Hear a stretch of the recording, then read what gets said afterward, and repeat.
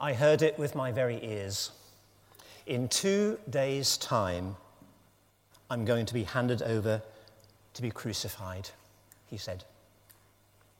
Crucified, a criminal's death, the cruelest and most degrading form of execution. He'd said such things before, of course. He'd once said that he must go to Jerusalem and suffer many things at the hands of the elders, the chief priests, and the teachers of the law, and that he must be killed, and on the third, he said something about on the third day be raised to life or something like that.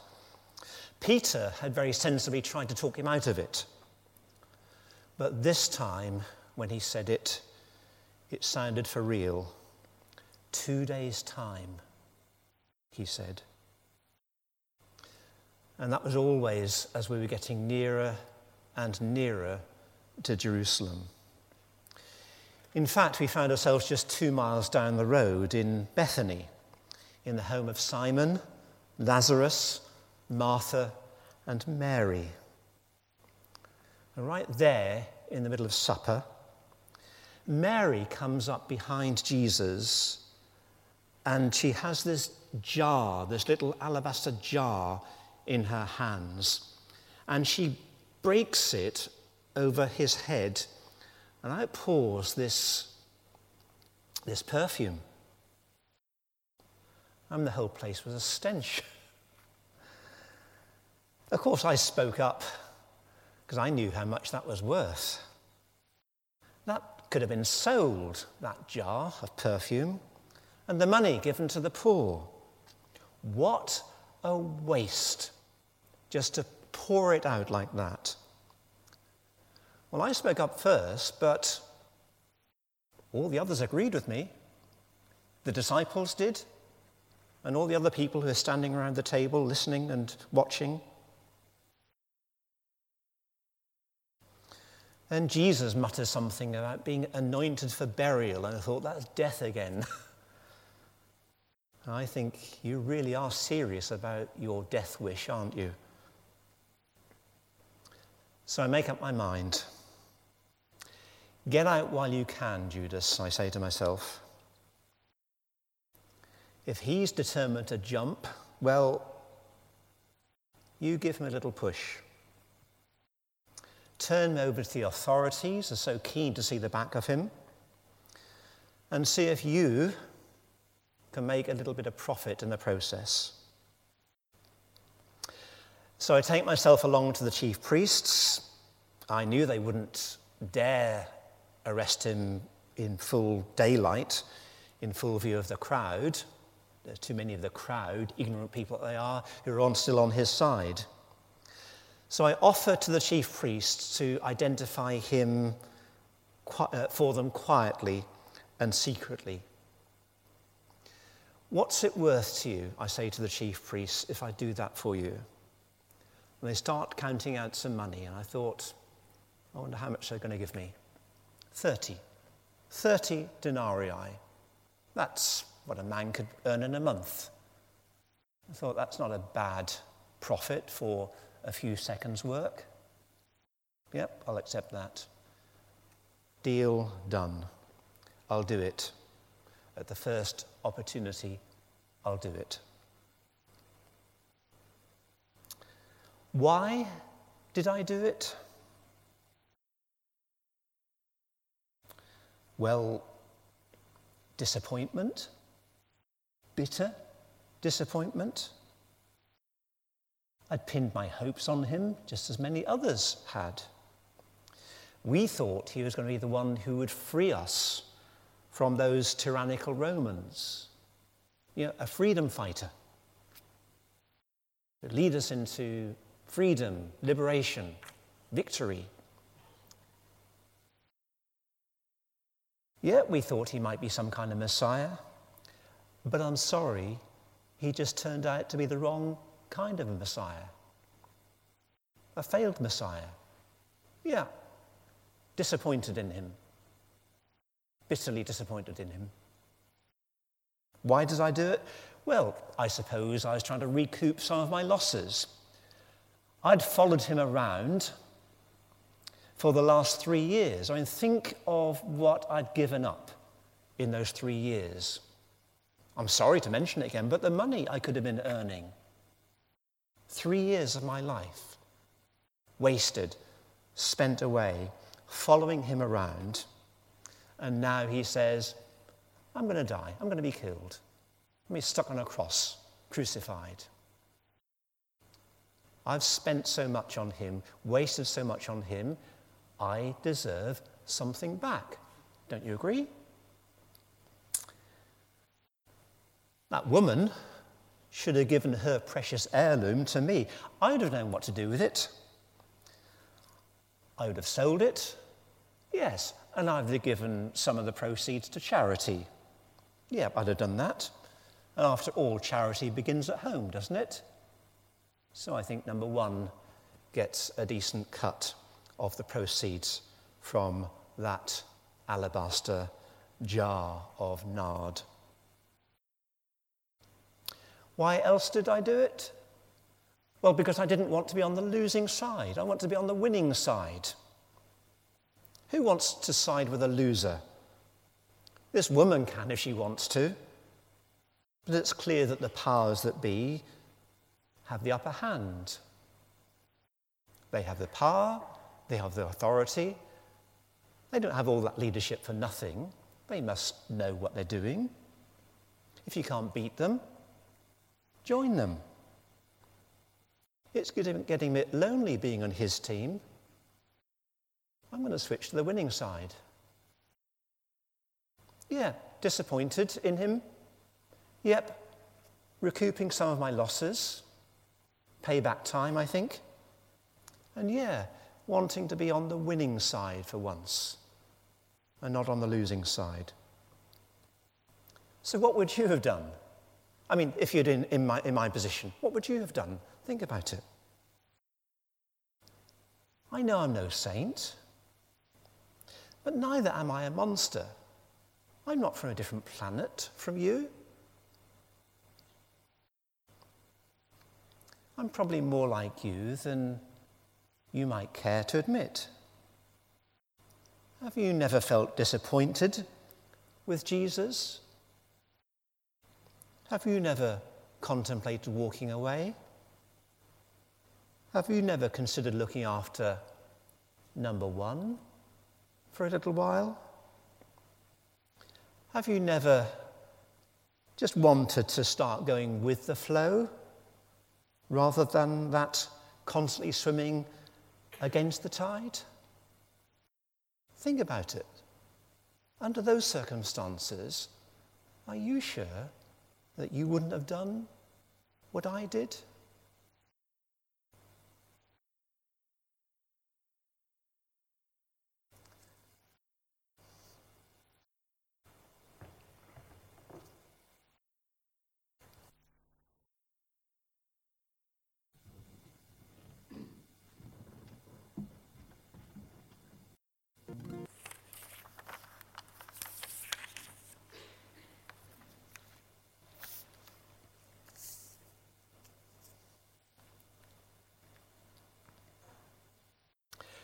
I heard it with my very ears.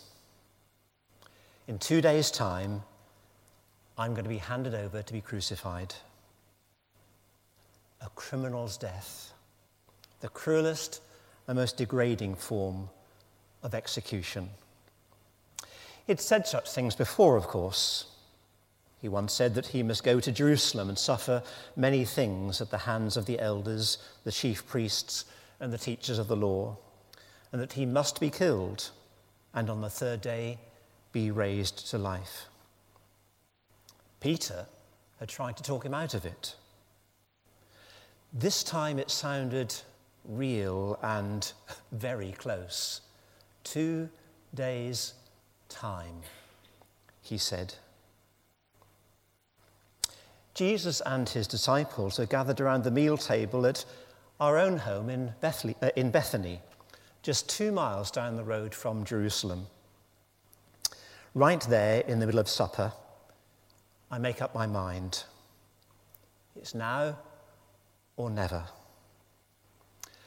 I asked myself, what's the most precious thing I own? And immediately I think of this little jar, alabaster jar it was, full of really quite expensive perfume. I don't know how expensive it was.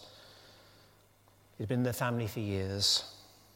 Anyway, I take it and I come up behind the master and I break this jar over his head.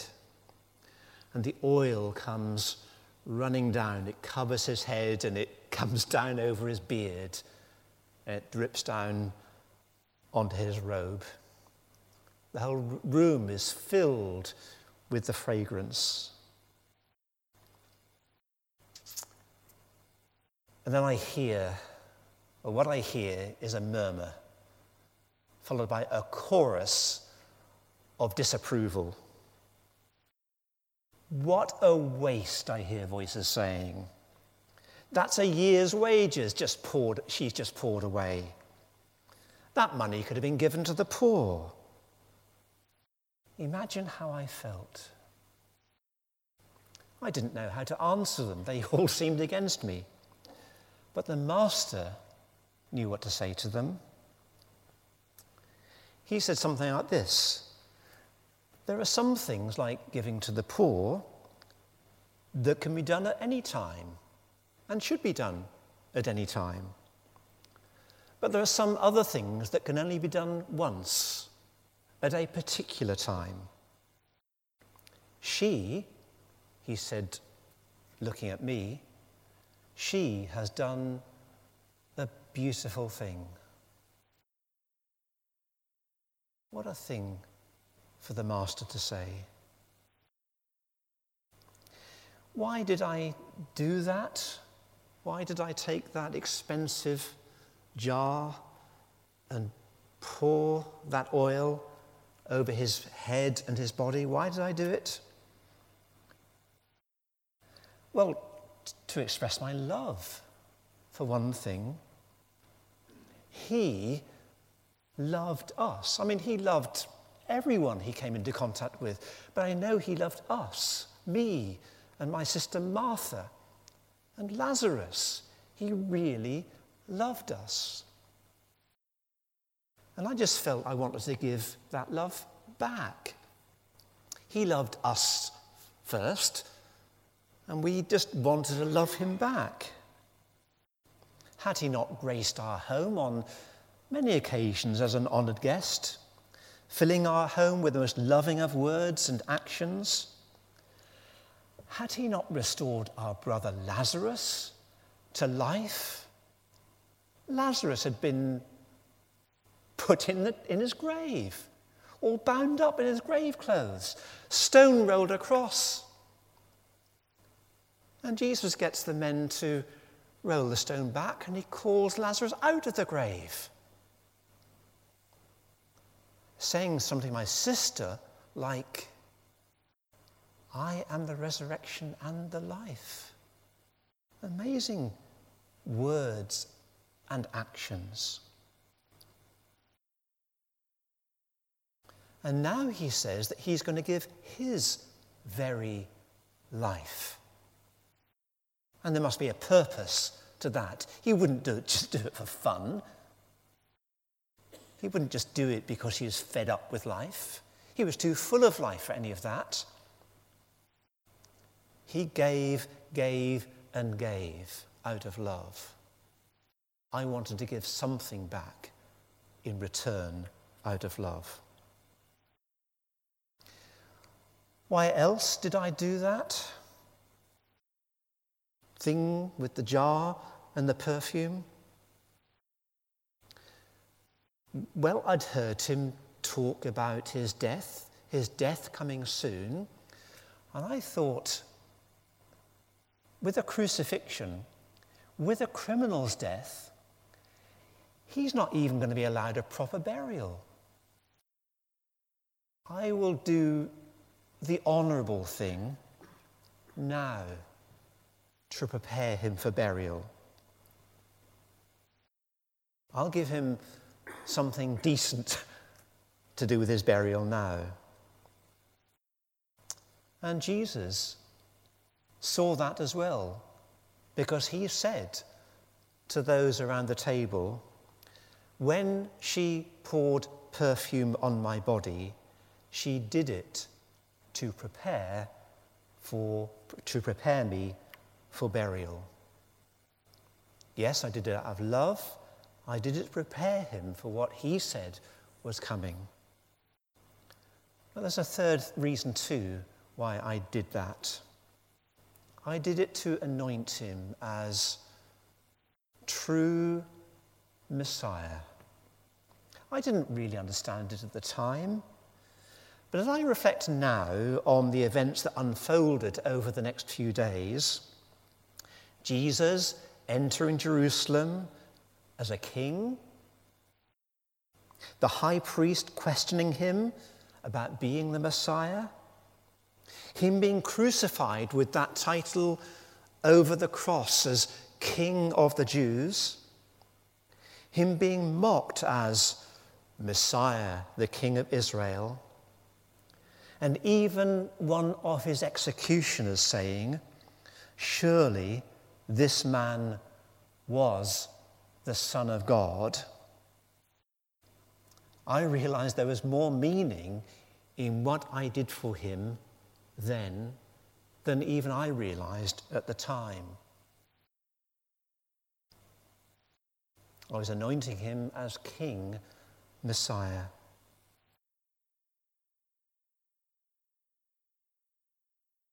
It seemed at the time that I did what I could for him for these kind of reasons, and it seemed in so many ways that the whole thing was spinning out of control.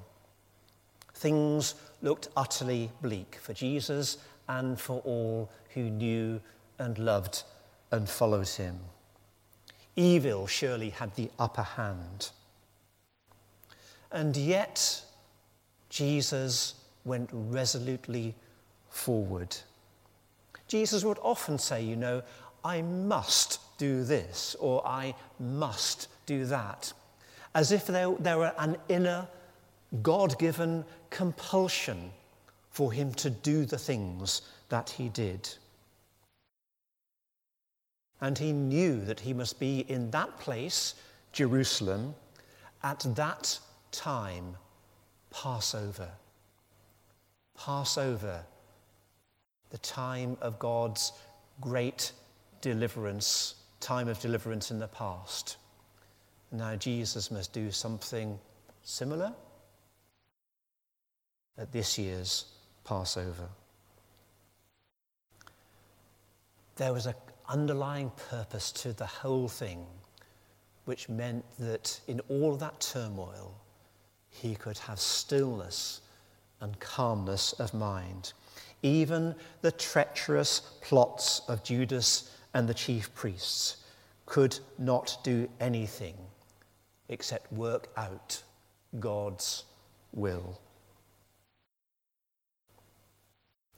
There's one more thing, that I often reflect on. Jesus said this: "Wherever the gospel is preached throughout the world, what she," referring to me, Mary, "what she has done will also be told in memory of her." Well, gospel means good news. There we are contemplating his death in a few days' time, and he's talking about worldwide, age-long announcement of good news. He must know that something wonderful lay beyond his execution. Otherwise, he wouldn't have said that. And he said the story, my little story, would be told alongside his story for generations to come. I don't know if you noticed, but when Matthew told the story, he didn't mention my name, Mary. when John came to tell the story, he did mention my name. I wonder if you've noticed that and wondered why. I can tell you the reason. In the early days, with Jesus himself being so hated and his followers being hated, what I did for him would have put me in great danger. Matthew also doesn't tell the story of what Jesus did for my brother, Lazarus, for the same reason.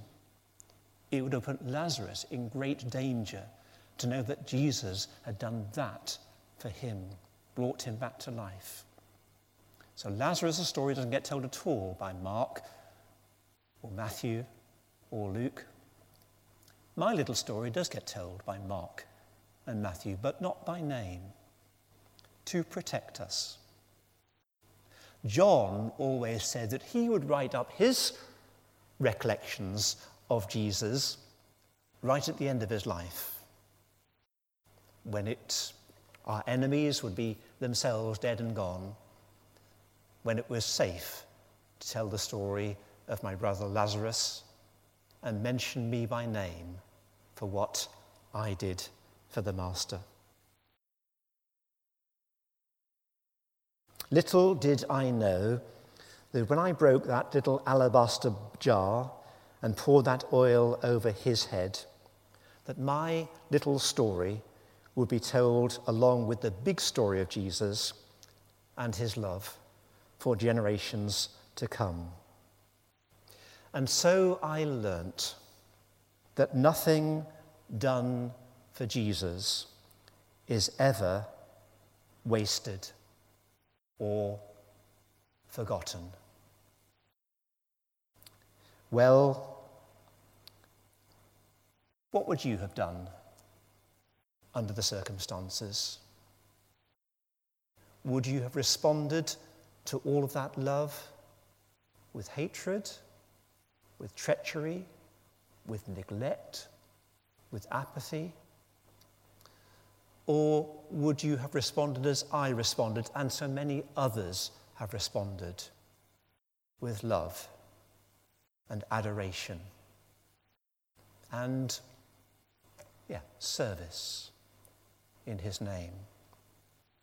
Love so amazing, so divine, demands my soul, my life, my all.